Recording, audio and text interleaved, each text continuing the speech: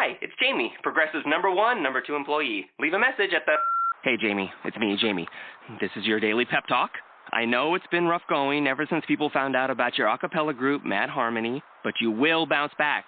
I mean, you're the guy always helping people find coverage options with the Name Your Price tool. It should be you giving me the pep talk. Now get out there, hit that high note, and take Mad Harmony all the way to nationals this year! Sorry, it's pitchy. Progressive Casualty Insurance Company and Affiliates. Price and coverage match limited by state law.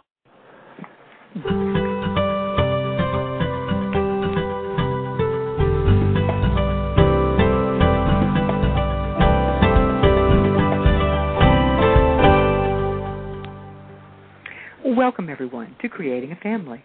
Talk about infertility and adoption. Today's show is going to be a panel of adults who were conceived by donors. Listening to donor-conceived adults is so important. It's particularly important, I think, to parents who are currently parenting children who have been conceived through donor conception, as well as those who are thinking about it. Here's just a sample of what you're going to hear on today's show. Part of the shock of it was learning that I had been essentially lied to all of my life.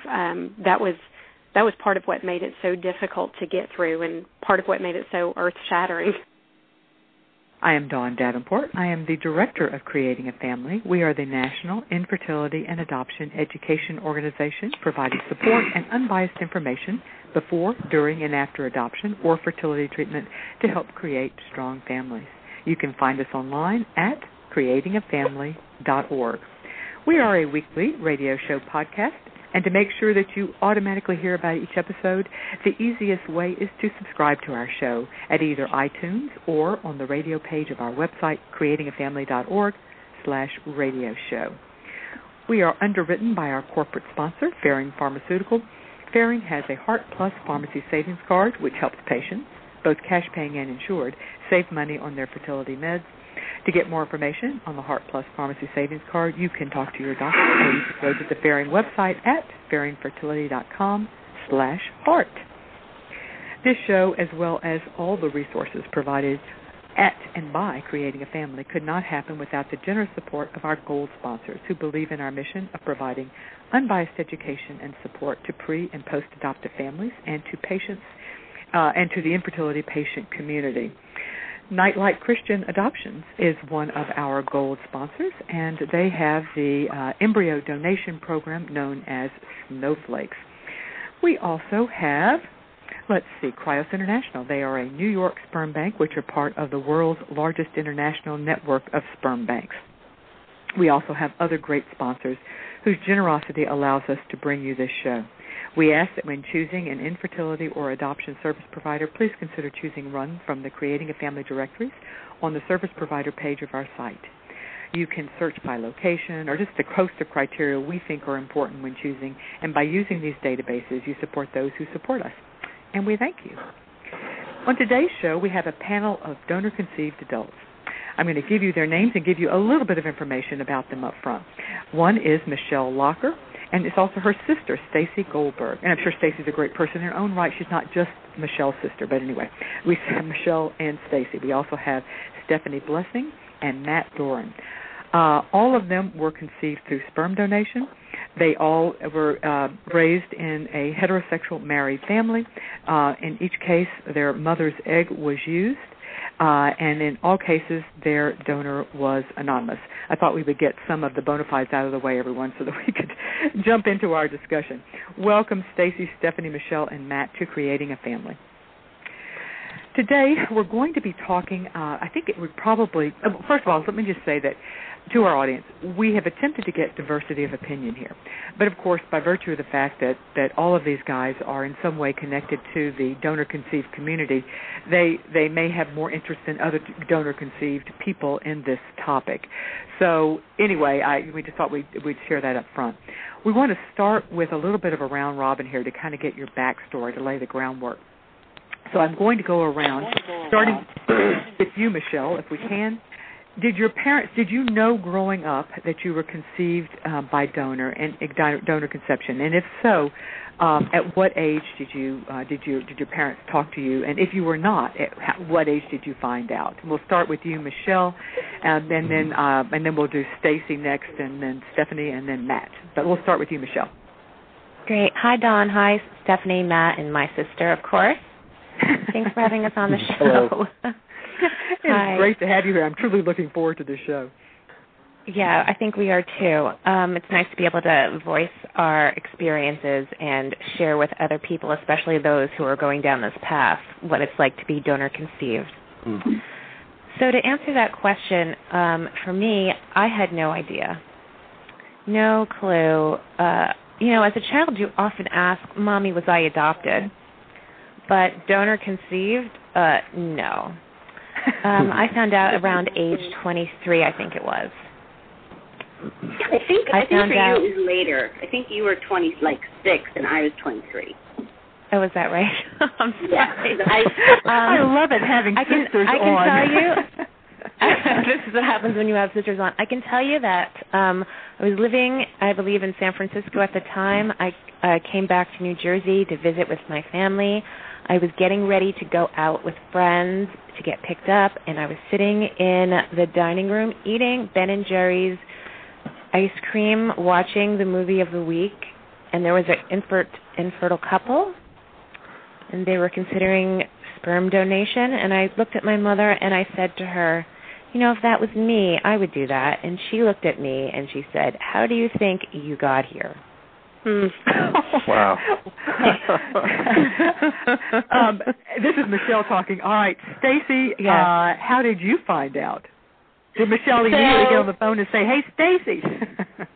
No, I was actually in the Peace Corps, and I came back for a brief visit, and we were all together. I don't know if we were in San Francisco or New Jersey, and we were talking about heritage, and I said, well, some people think that I look Irish. And Michelle said, well, you could be. And I was thinking, well, how could that be? And she said, well, our dad's not our father. And I was kind of shocked, and then it kind of made sense because my sister and I look very different in that she has dark hair and, you have a little bit more olive skin, and I'm, blonde and fair and pink. And it just, I don't know, it just was kind of interesting, and that I just kind of said, okay then, and then I went back to Africa and told all my friends there that, I know my mom, but I don't know my dad, and that was kind of the story from there, yeah.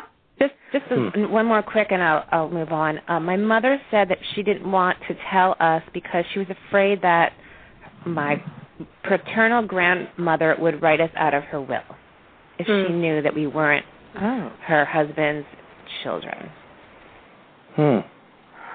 And well, now I'm curious. Was your grandmother alive at the point that your mother told you? Yeah, she's still alive. Have you been written out of the will? For other reasons. Okay. Has nothing to do with donor conception. Got it. Well, we don't really know. We don't really know, but I would assume yes. That's a whole other show, let me tell you. Our parents have since gotten divorced. Oh, gotcha. Okay, so there could be, there could be a whole lot of issues going on. All right, yeah. Stephanie, how about you? Did you grow up knowing, or if not, when did you find out? Hi. No, I didn't grow up knowing. I found out from my mom about 2 weeks after my 32nd birthday, 5 years ago. And but growing up, my sister looked very much like my mom, and my dad was a tall, dark, handsome man, and I was always dark, but I didn't look anything like my dad.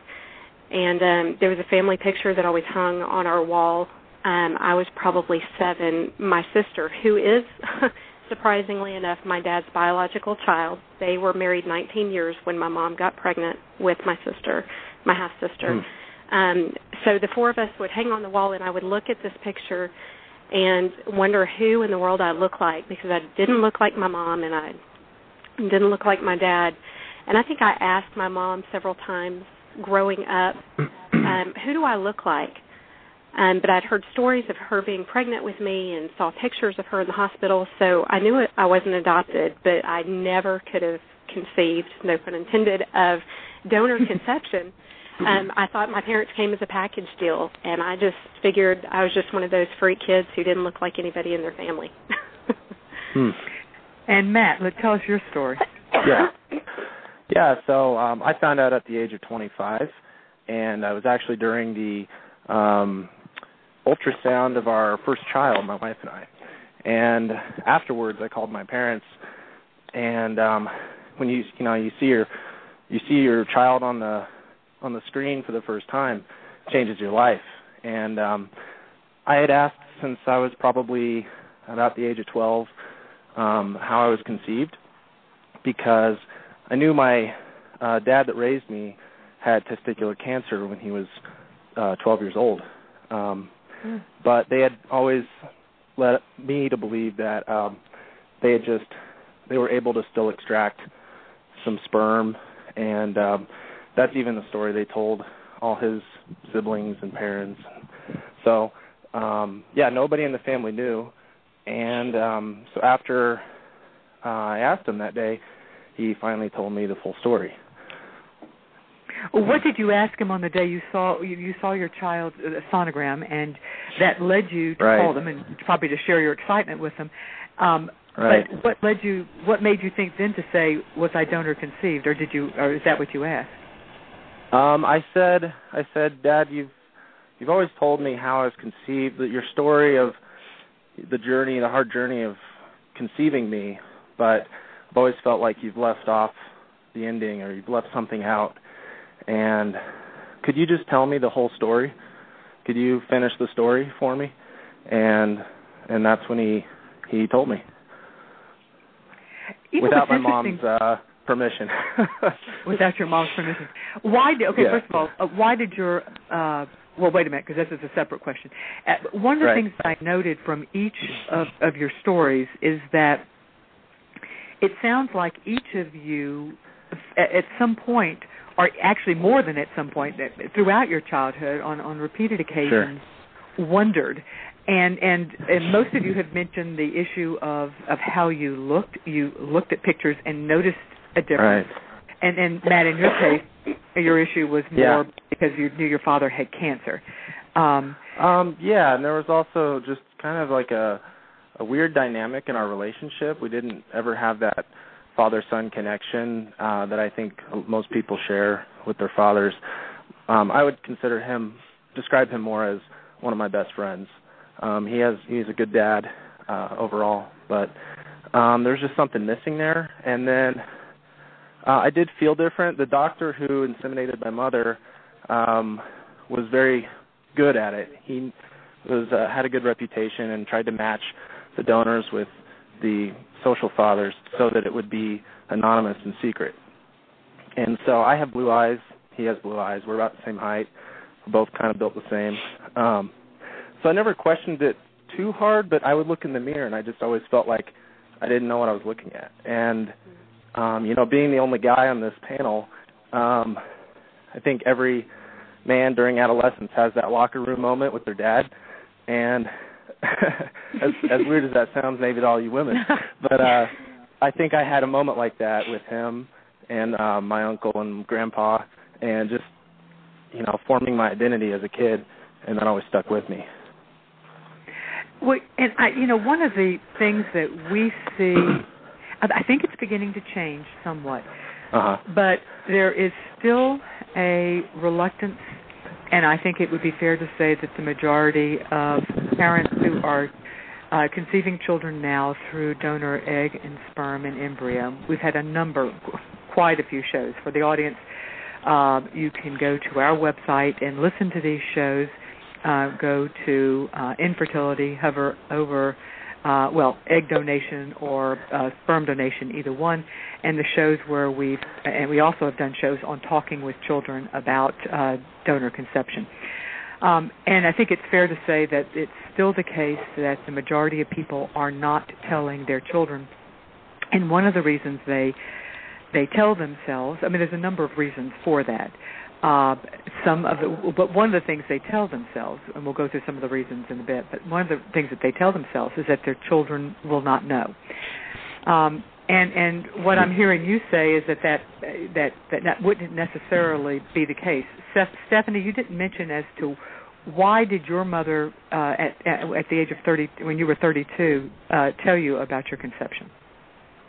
My dad was developing health problems, something similar to Parkinson's, and so they lived a couple of hours away from us, so I didn't get to see him often, but whenever I did, I could tell each time that he was just going further and further downhill physically and even mentally sometimes. And so I know how to use Google. I knew what he had. I could go to WebMD and, find out, is this something that I'm going to be dealing with in the future?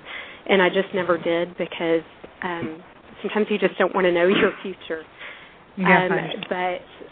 But that particular day, my mom and I were driving together. I was driving. We were alone, which never happens. And I think it was just the sovereignty of God, honestly, that caused me to ask my mom, what's going on with Dad with his medical history, his future, and is it genetic what he has? Do I need to worry about this? Just a random question. And my mom said, well, we've never actually told you about how you were conceived exactly, and there's a good chance that your dad's not your biological dad. And I was driving.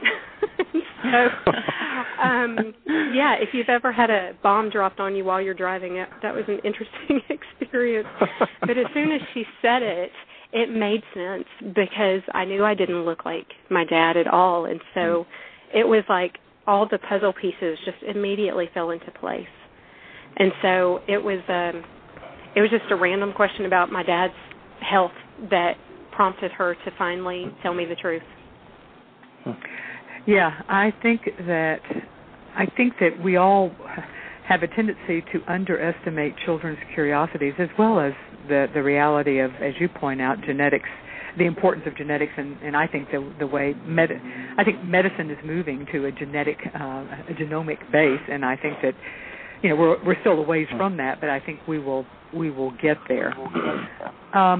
So when you found out that the man who raised you, your father, was not your biological father, was it important to you was it important to you to get information about the person who was your donor? Stacy, let me start with you on that one. Well, for me, I'm kind of impartial about the whole situation. I know my sister is very driven and motivated to find her donor father, and I feel that she has made so many connections but hasn't truly found that person. And for me, the interest is not as important, and I'm not sure why. I guess I've just accepted it, and I'm just living life as it is. As far as for medical information, I feel like I'm going to get my physical, and I'm in the health field, and I'm closer with my mother's side of the family, and they have awesome genes and are living almost into their hundreds. They're all in their late 90s. So I don't really have the drive to find out about my biological father. Okay, and Michelle, now you do, according to what Stacy just said and what you and I have spoken before the call, so I do know, yes. Why is knowing about your donor important to you? I guess it probably starts because I had no relationship with my father, period. And that is probably the reason my mother finally told me. she was kind of sick of the fighting and the arguing and the fact that we were at each other's throats kind of all the time. I look just like if you look at me and you saw the picture of my father, you would have no thought that he wasn't my father. I mean, he's 6'2", dark, and I'm 5'8", dark hair, green eyes. So there's no reason why he wouldn't be my father. Mm-hmm. So there was really no reason for her to tell me. But yeah, because I think I had no relationship with him, or my sister did growing up, I feel like there's something been missing from my life. And while I don't necessarily need a donor to take the place of a loving parent, I would just really like to know who he is. I just want to know. I feel like there's a little bit of me that's missing, and I want to fill that in. And it's a bit painful for me. And the pain comes from the feeling of there's something does the pain come from something that you feel like you're missing, or is there something else that's causing that feeling of loss or pain? No, it's just a feeling of loss or pain, and it's hard to describe it other than just that. Mm-hmm. Stephanie, what about you? Have you had interest in finding information or finding about your donor or finding your donor? Yes, I've taken a DNA test, and I've discovered that he is an Ashkenazi Jew. I know where he was in the late summer, early fall of 1976 when I was conceived. I know that he has to have brown eyes because you can't get much browner than mine, and my mother has blue eyes. There are things about him that I want to know because of my own medical issues that I have. I have children. I know my husband's side. I don't know my side. So I don't know what I'm up against with my children. But like Michelle said, there's a pain there. There's a missing place. My dad, my social father, was wonderful. He was everything that any dad ever should be. I know for a fact, because he had his own biological child, that he loved me the way he did her. So there was nothing missing as far as that goes in our relationship. Yet there's still a hole where my biological father is missing in my heart. And I don't know that I necessarily, like Michelle, need some kind of relationship with him, but I would love a medical history. I would love a picture. I would love a name. And I would really love to know for sure through a DNA test that he is actually my biological father, and not just, looking at pages through a yearbook and wondering, oh, well, could that be him or not? Mm-hmm. Got it. Now, Matt, I think your story is going to be a little more unique because you've actually found your donor. Is that correct? Yeah. So through a fair amount of sleuthing, I believe. So tell us your story. Obviously, I've given it away. You are interested. So why was it important to get information? And then how did you get it? Echoing everyone, that missing piece in my life, just wanting to finish my puzzle. And I did want a relationship with my biological father. So after I found him through forensic genetic genealogy, I've uncovered a lot of bad records. He had a criminal history, lost his medical license. And I've contacted both his kids, and they both have a lot of problems and don't want contact, and they don't even talk to their father. So in a way, somebody might ask, well, why would you put yourself through that? But I have a piece that I found answers, and I've been able to connect with relatives of his who have been able to share with me more family history. My grandfather was an engineer like I am. I also found out that he died at the age of 33 from a brain aneurysm. So that's something that I should know about. And so there's two sides to searching. One of it's for myself, to find those pieces find those answers. And the other is for my children, for finding my siblings that I don't know. I'm doing it for them too. So so that you will have, because of worrying of them having a relationship with somebody who is fairly close genetically. Is that your concern? Right. Okay. Yeah, for a lot of reasons. Primarily it would be the incestual probability. I found a rumor online, and I've confirmed some facts with family and friends of his that he was a career donor for almost a decade at the university and had a nickname, and somebody rumored that I have over 300 siblings, and so the only way to connect with them is through DNA and the media. So that's why I'm willing to put myself out in the public, is because I do want to find my siblings, because I want to know them, but also to protect our children. Yes, and I know I'm the only one that's found them because I did it through DNA, and I don't have any matches on the DNA databases yet. So.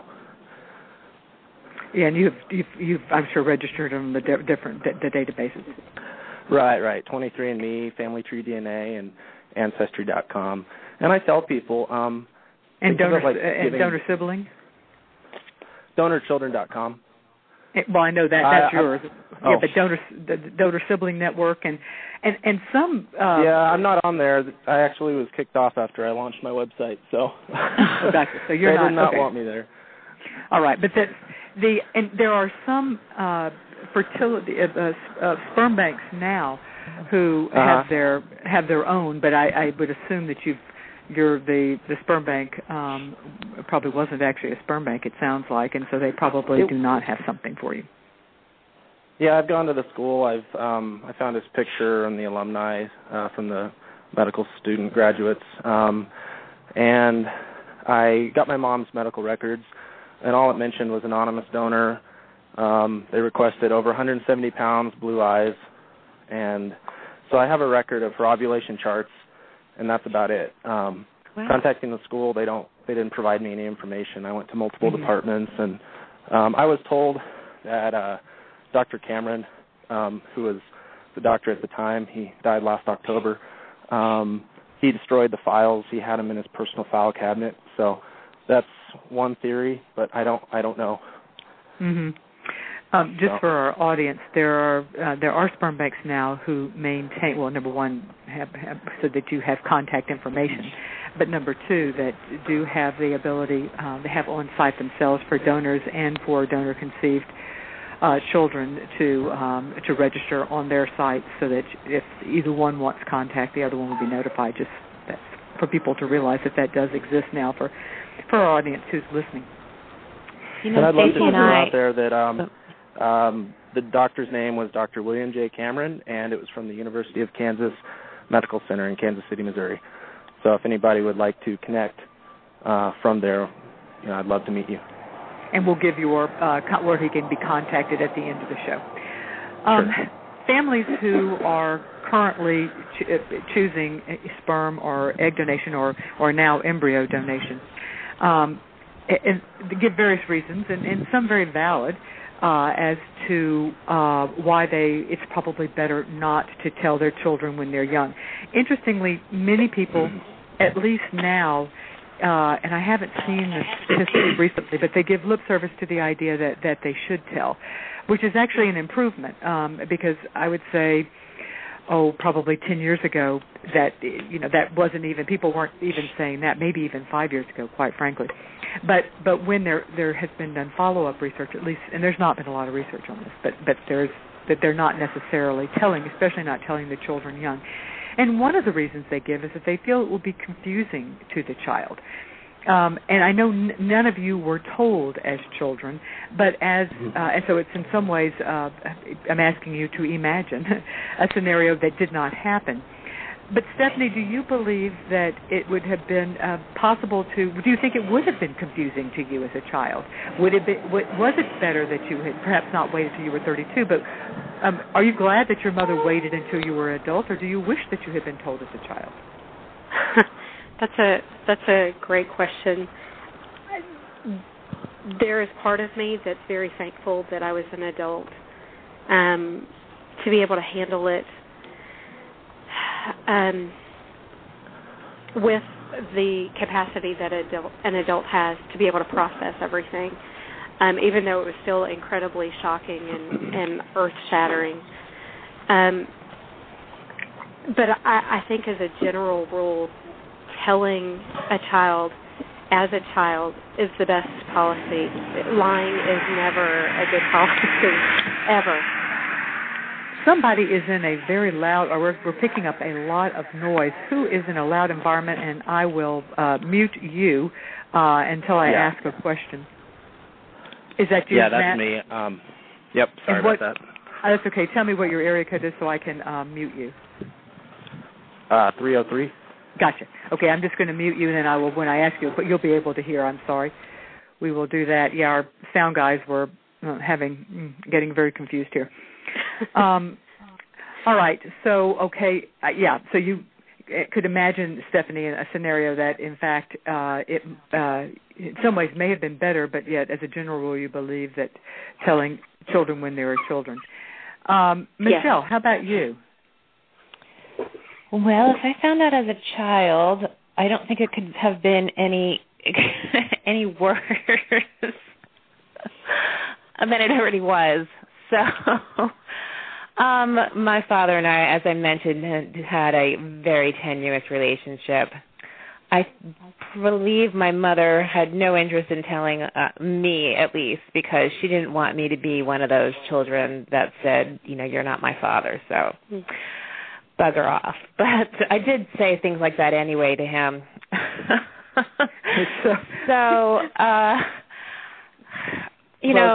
Today it's just so different, especially because so many same-sex and single moms are having children, and they, as far as the adoption community goes, if we learn from them, the rule of thumb is to matter-of-factly tell your children, and I completely agree with that. Mm-hmm. You're right. That is that's the rule of my thumb perspective now as an adult. Do I wish I was told younger? I just don't think it would have made any difference, just given the relationship I had with my father and the fact that we didn't have any health issues in our family. So I suppose if I was sick as a child, it would have been good to know, or if my father or my father's family had illnesses, it would have been good to know. But we were lucky. So I don't find any fault with my mother for not telling us or telling me till I was an adult. I don't know that I handled it the most maturely anyway, given the way she told me as well. I don't have a great answer to that other than if it was going to be me moving forward now, I would just try and make, the best decision possible given the circumstances for my child and my family. Stacy, both Michelle and Stephanie have talked about being Stephanie's words were shocked, or Michelle's words were shocked, and Stephanie's were earth-shattering. Did you perceive the news that you were conceived through donor sperm as either shocking or earth-shattering? For me, it almost kind of made sense because, as my sister said, she had a worse relationship with my father, but I was kind of impartial. I think of the time, that's how father figures were. They kind of came home from work and went into another room and didn't really socialize as fathers of now do, how they're so involved in a family.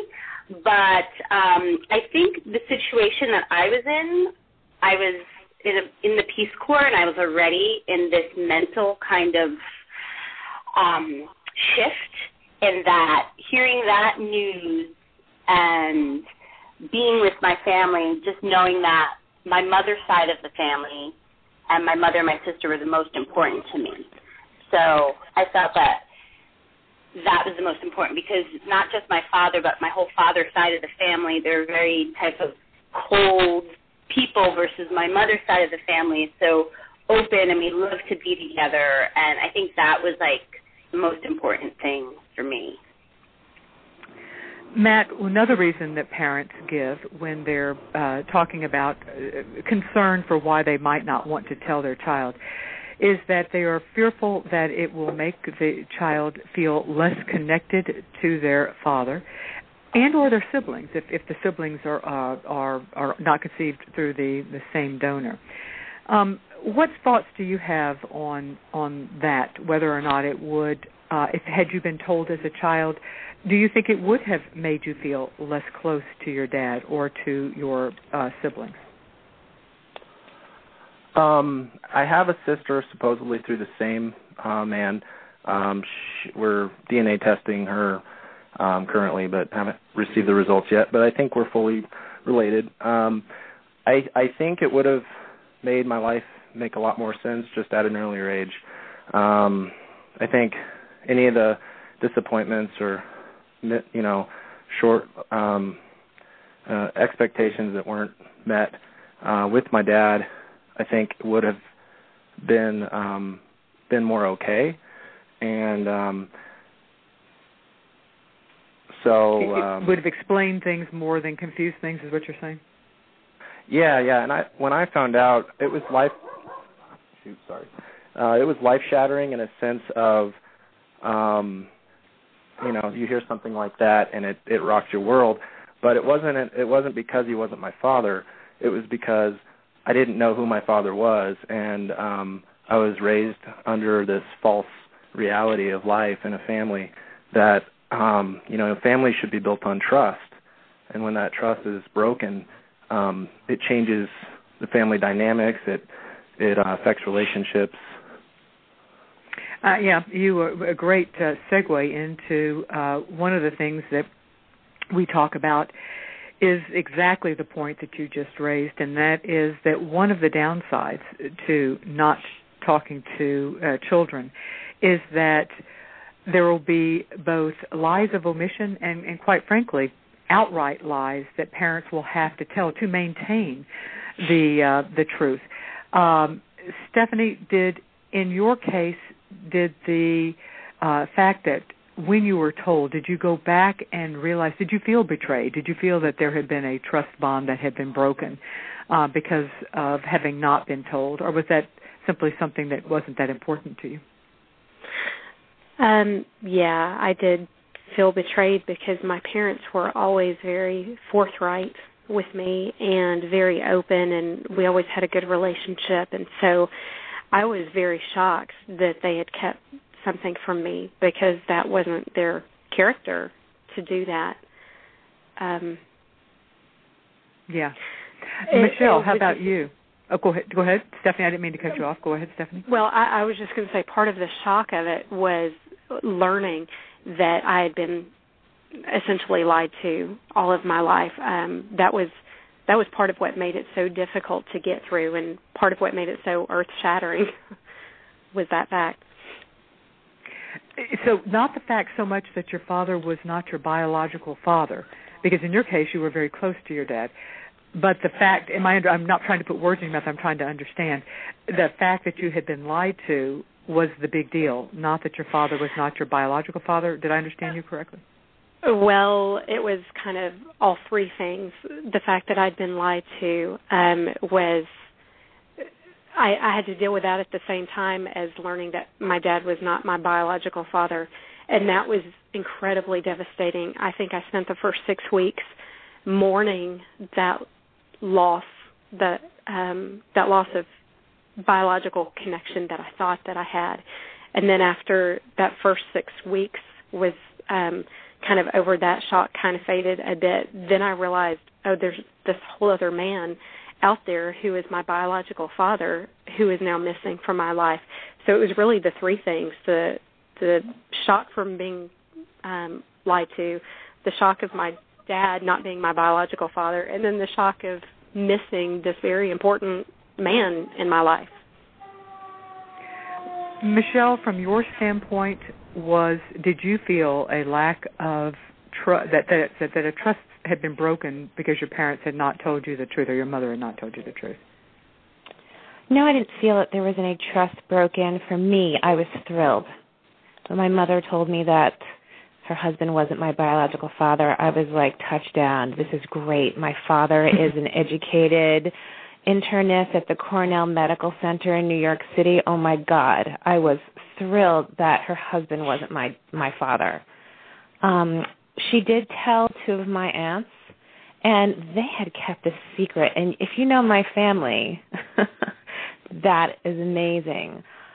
So I didn't feel there was any kind of trust broken. For me, I wish I knew sooner because I was already living on the West Coast, and if I had known at a little bit of a younger age, maybe in my early 20s or late teens, since I'm kind of driven to find out who he is, it would have been a lot easier for me to access records and speak with her gynecologist and put pieces together. And for me, leaving for San Francisco very shortly after, at the time, I really felt kind of helpless, like what was I going to do?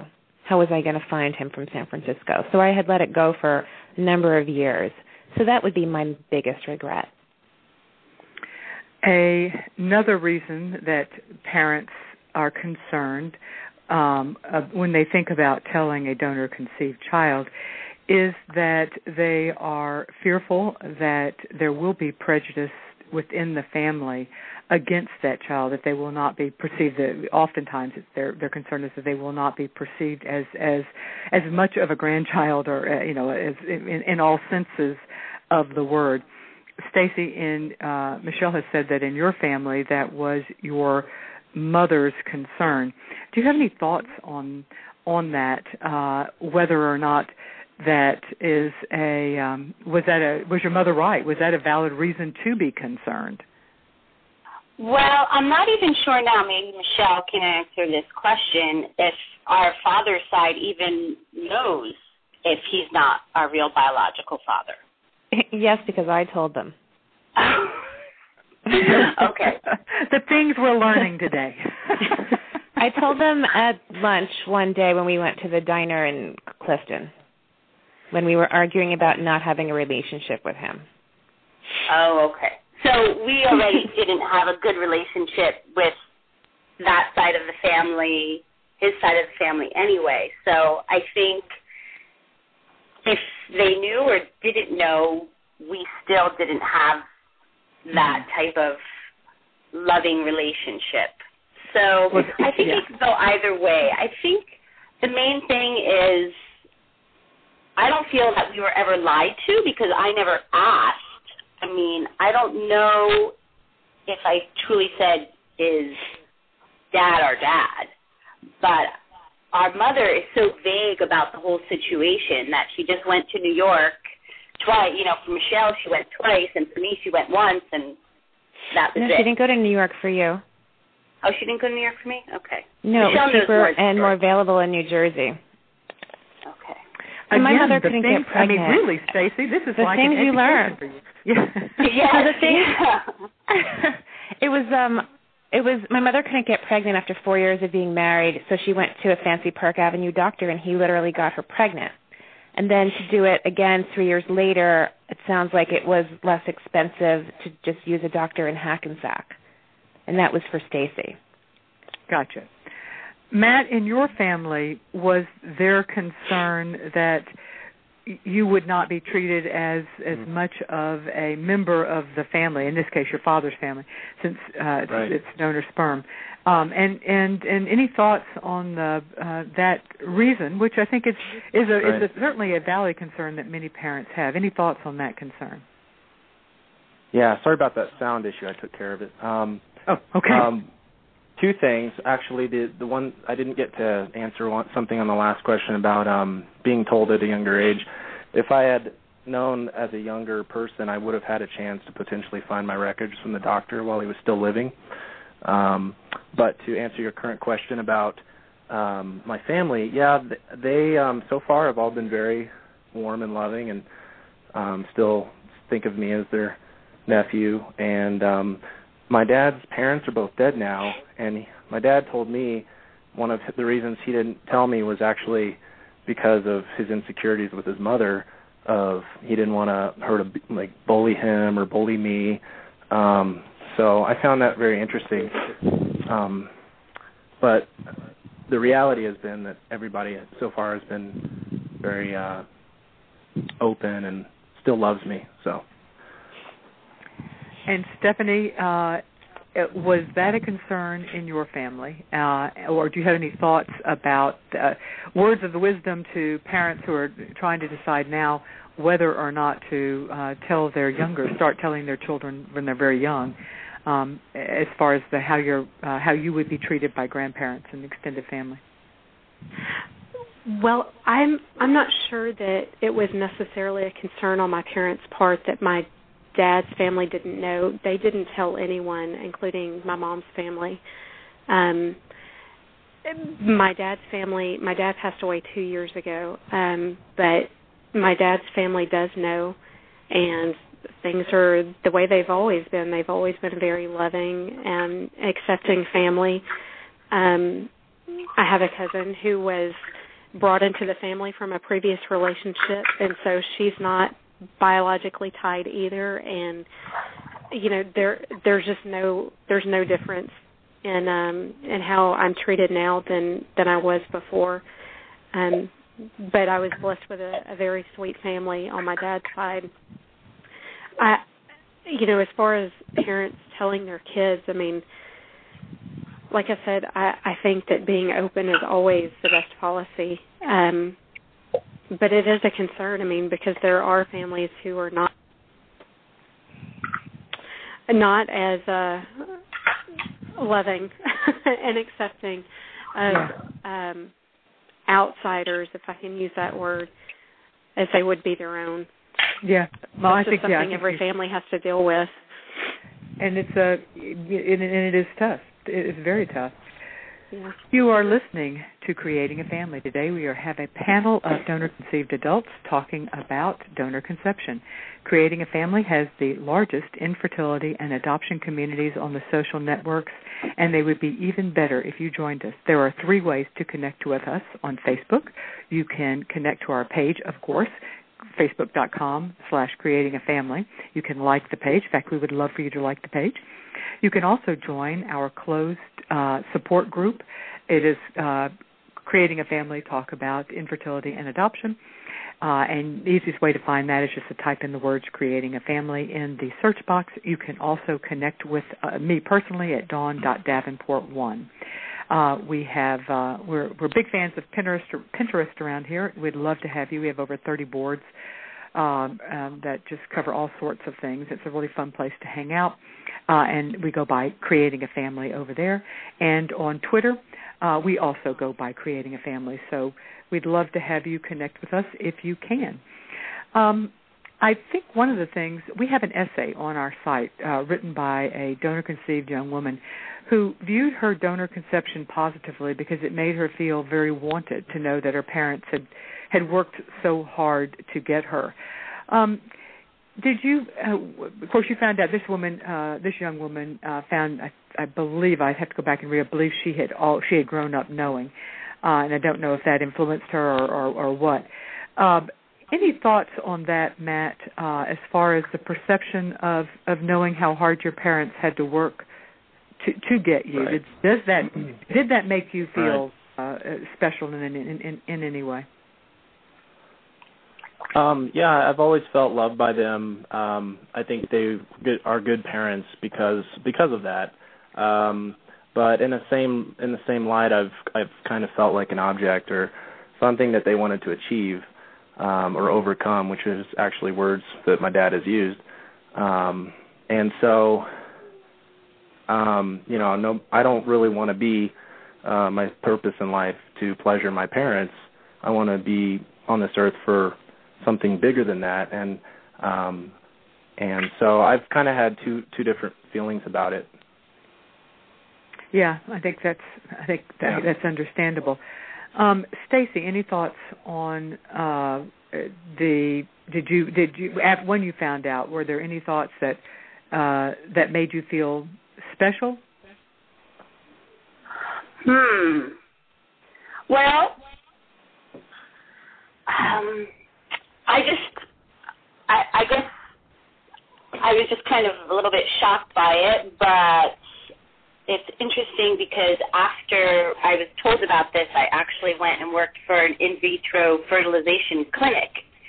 Not because I was donor conceived, just because it was the job available, and just knowing the amount of effort that some of the men and women go through to conceive a child, I just feel fortunate that my mom did go and make the extra effort, because we have a great family on my mother's side, and I'm so glad to be part of it. Stacy, do you not Stacy, Stephanie, do you have any interest in? Do you wonder about half siblings more than you wonder about your donor, or do you have any interest in? How do you feel about the concept of half siblings, and is that of interest to you? That's of huge interest to me. I would love to be able to find somebody through DNA testing. Like Matt, I've done the family tree DNA test, the autosomal test, and I would love to find somebody. I think I've had some close calls. I've connected with people who were conceived in Dallas and roughly the same within several years, but I haven't actually made any connections yet. I would love to be able to find somebody who looks like me. The only people who look like me are my children, so I would love to find somebody who not just looks like me, but to see how much we have in common. I mean, I've got quirky little things about me. I've got a big toe that's kind of crazy, and I would love to see if somebody else had that. Just random things that I know came from my biological father that didn't come from my mom. Just to see how they play out in other people. Mm-hmm. Michelle, what about you? For you, it was a sense of relief not to be connected to the man who raised you. What about donor siblings? I know you're searching for your donor. I also want to just say that I do love my cousins on my father's side.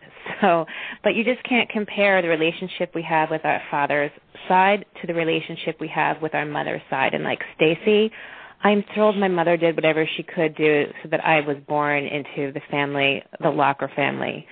Oh my gosh. As far as siblings go, half siblings go, yeah, I'm dying to find them, dying. I've done matches, the donor sibling registry, family tree DNA, and I just sent in my sample for 23andMe. I've done tests with a potential sibling, and that wasn't a match, and I did a test with a potential donor, and it broke my heart that I wasn't a match to him, because he and his wife who are in New Jersey, who went to Cornell, who donated when it would have been the right time to donate for me, are the most incredible people. And so I am really disappointed that I haven't been able to find either a donor and or siblings. And Matt, we already know you are actively searching for potentially a very large number of half siblings. Yeah. Fascinating. I would definitely love to meet any that I can find, and getting some local Kansas City media attention currently, and using DonorChildren.com, making groups for that. Hopefully people will see that if they're searching for Dr. Cameron or anything related to that era. And I'm on all 3 DNA sites. So, hoping it could happen any day. I feel like I could win the lotto any day. I hope some of this. I think we all feel that way. Yeah, well, I hope this helps in some way then, actually. We are so glad that you are listening to us on Creating a Family today. We are talking with a panel of adult donor-conceived people. We primarily keep in touch with our audience through our twice-weekly e-newsletter. We let you know about the latest developments in infertility and adoption, as well as new resources we've added to our site, as well as the upcoming week's blog and show topic. Please join us. Sign up for our weekly newsletter at the top right of any page of creatingafamily.org. As we talk about this, do you think that being conceived by use of donor sperm affects your feeling about your family? Just we actually got a question. It was very, very long, and so I'm not reading it, and I actually couldn't even paraphrase it very well, but it was like almost a 2-page. Well, it's an exaggeration, but it was over a page.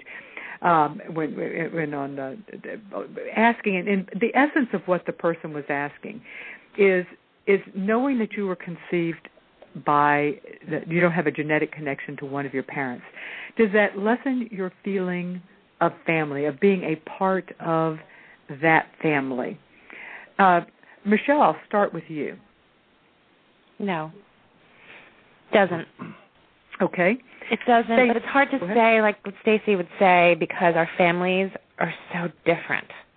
Do I feel, knowing what I know, do I feel like we're any less connected than we already are to my father's family? No. I don't think that made a difference. It was what it was, and that, so it doesn't. It was what it was, and yeah. It is what it is, yeah. Stacey, how about you? Does it affect your feeling of connection? In this case, it would be to your father's family. Yeah, I have the same response, in that I feel that our relationship kind of fizzled out before we even knew that we were donor conceived. Mm-hmm. Once our parents got divorced, that was it. It didn't matter about the donor conception. Yeah, there were bigger issues, bigger fish to fry, right? Bigger issues. Yeah. Mm-hmm. Stephanie, does the fact that you do not have a genetic connection to your father, does it lessen your feeling of connection to your nuclear family, the family you came from, your mom, your dad, your sisters, your siblings, as well as your connection to your dad's side of the family? Does it undermine that sense of family for you? I don't think it did at all. My dad was such a good dad, and his family was wonderful. So there was no feeling of loss or anything like that there. I do miss out on my biological grandparents, though. My last 2 living grandmothers passed away in the last 2 years, and it makes me wonder if I still have a grandmother and grandfather out there somewhere. Mm-hmm. And Matt, how does it affect your sense of connectedness to your parents and sister, as well as to your dad's side of the family? It, from their perspective, I don't think it has changed as much. For me, it feels different just based on that sense of betrayal and not having information. And there's half of me that's still a mystery in a lot of ways. And not being able to know my paternal family. So that's kind of a wound, and it's kind of a void that I'm not sure will ever disappear. But we're still a family, and it's caused struggles, but, it's a process to work through all the issues because it's fairly complicated. Yeah. And does it affect your sister? Because you have a sister as well who right. be a full sister from what you know. Does it? Sure. Is her perception? That's probably an unfair question because no sister wants her brother speaking for her. But does it affect her connectivity to the family? For her, she would probably say no. She has taken it kind of probably more like Stacy, where she's been more indifferent or just not pursuing it as like Michelle and I and Stephanie. And it's been interesting through my journey and the things I'm finding out, she's becoming more interested and wants to know, and now she's going to DNA test. And so her attitude is changing as I'm finding out answers. But she hasn't taken it as hard as I have with the family. So. Yeah, and I think, I think it's important to note that anytime we talk about groups of people, we find this with adoptees. One of my pet peeves is it feels like that when people speak about adopted people, they want to lump them and be able to make generalizations about this huge group and a hugely diverse group. And of course, that's simply it's dehumanizing to me when I hear people do that. And I would say the same for the donor-conceived community, that no, we are not trying to say that you guys represent the average, because I don't think there is an average. I certainly know that there are some people who it is simply just not an important thing. For other people, it's an extremely important thing. So we are not any of us trying to say that that any of the people on the panel speak for the universe of donor conception. One last question. I have read from donor-conceived people that they find it an awkward subject to bring up with other people. And it occurs to me that not many of us talk about our conception.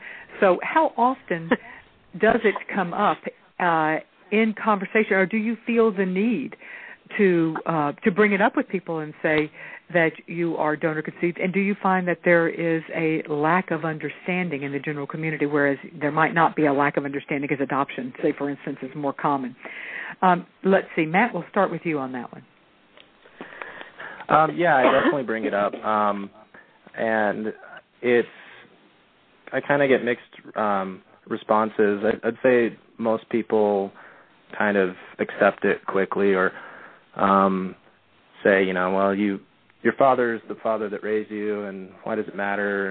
And but then there are a few people understand and they listen, but it definitely gets brought up. Because you feel the need to bring it up, or do people just randomly? I would say I feel the need because I do want to educate people, and it's also such a part of my identity that it's hard to not share it. Okay. And even growing up my whole life, I've been told I look familiar, and I've got some really weird stories that I won't tell now. But so even I have weird moments like that where I have conversations with people that seeing if there's a relation. All right. Let's see, Stephanie, do you feel the need to bring up, is it something that you feel comfortable talking about, and if so, is it something that you bring up, or is there any reason to bring it up outside of close circle of friends? I don't have any problem bringing it up, but I do bring it up much less now than I did before, when it was so in my face and so heavy on my mind, like it was in the first couple of years. I do bring it up. I've never said the word sperm so much in my life as I have in the last 5 years. That's not something that would have been part of my daily vernacular 4 or 5 years ago, but, things change. I have to tell you, my children are teens and beyond at this point, and because I speak of sperm and eggs all the time, it's something that just rolls off of my tongue, which I might say that they really wish was not the case. Yes. If they could choose one thing, that would certainly be high on their priority list. Please, Mom, just don't say sperm. Oh, gosh. Michelle, what about you? Is this something that, do you advertise it because you don't want to be associated with the man who raised you? No. You know what? I tried to be a single mom by choice, and I'm still going down that path, and actually did a couple of rounds of IVF, with donor sperm. So I'm in a very unique situation in that I am donor conceived and was trying to conceive via donor sperm. So I actually bring it up quite a bit. Because I feel an obligation to let other single moms who are contemplating going down this path to know what they're getting into. And I'm not against donor sperm or donor eggs, but I am against anonymous donor. So my recommendation is to always, when possible, use a third-party facility, and always, always choose an open donor. It's a gift you want to give to your kids. They might not want to know, but if they do want to know, at least they'll have the option. That's exactly what I have, the position that I tend to preach, is that you don't know whether your child is going to be one that wants this information, and they may not. And if they don't, fine. But if they do, if they're like at least 3 of you on this panel, where it's very important, that's something you would be nice that you can provide to, not just nice. I think it's important to be able to provide that to your child. Yes. If in case, because you don't know before you conceive a child, whether your kid's going to be one of those that it's really important to or not. Stacy, I'm going to. Do you have anything quick to add? We've come to the end of our time. Whether this is something that's important to you to bring up, I'm going to guess not, since this is not as big a deal for you. Right. I don't feel comfortable bringing it up, but I feel just all of this has happened for us greater than 40 years ago, and now with the technology and records, that would be so easy to locate someone if there were the records. And when we did, it's all on paper and it's lost. So even if it was type of an open type of donor, those records are not able to be accessed right now. Right. If they hadn't agreed to at the beginning, you're exactly right.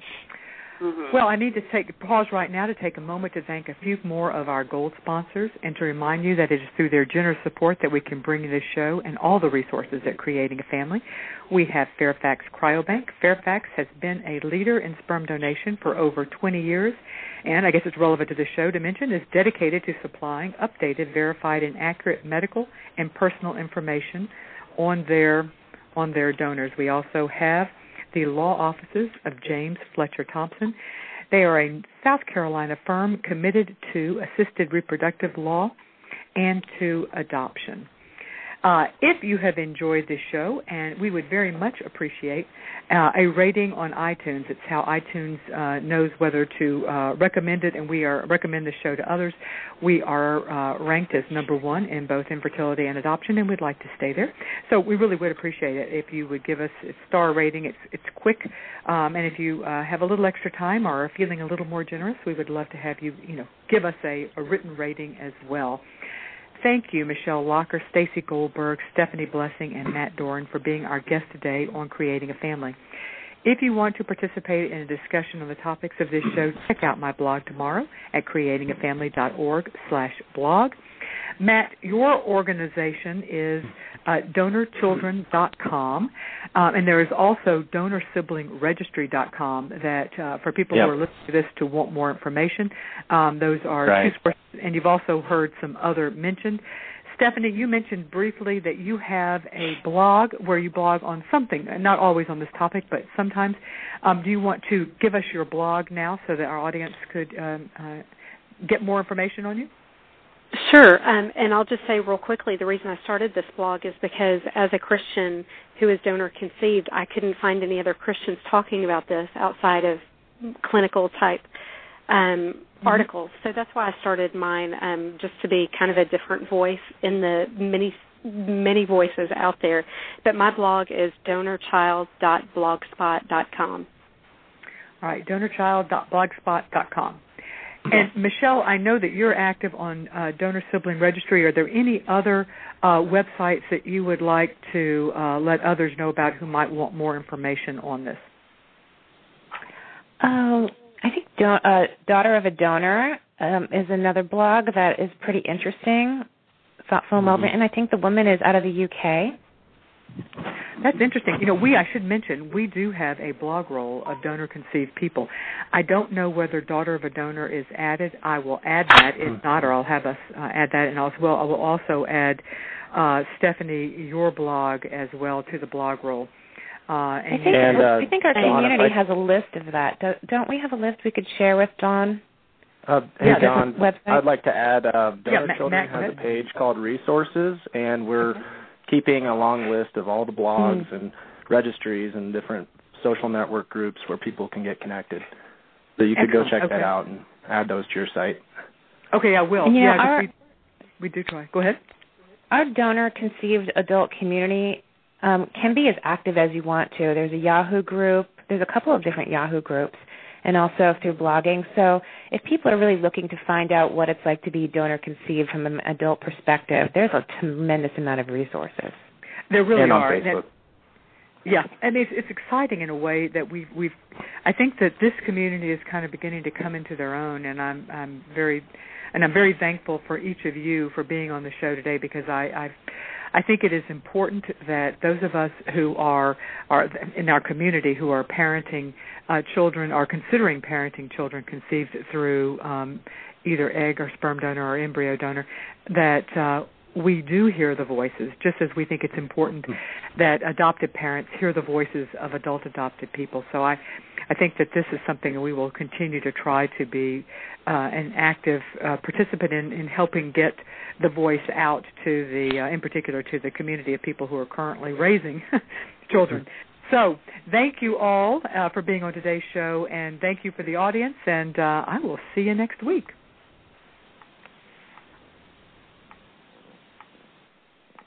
And now, an ad from Dad. All right, save money on car insurance when you bundle home and auto with Progressive. Can I take these off? All right. What is this? This looks good. Wow. That's well made. Where did you get this? I'm talking to you with the hair. Yeah, where did you get this? It's good stuff. That's solid. That's not veneer. That's solid stuff. Progressive can't save you from becoming your parents, but we can save you money when you bundle home and auto. Progressive Casualty Insurance Company, affiliates, and other insurers. Discounts not available in all states or situations. Hi, it's Jamie, Progressive's #1, #2 employee. Leave a message at the... Hey, Jamie, it's me, Jamie. This is your daily pep talk. I know it's been rough going ever since people found out about your a cappella group, Mad Harmony, but you will bounce back. I mean, you're the guy always helping people find coverage options with the Name Your Price tool. It should be you giving me the pep talk. Now get out there, hit that high note, and take Mad Harmony all the way to nationals this year! Sorry, it's pitchy. Progressive Casualty Insurance Company and affiliates. Price and coverage match limited by state law.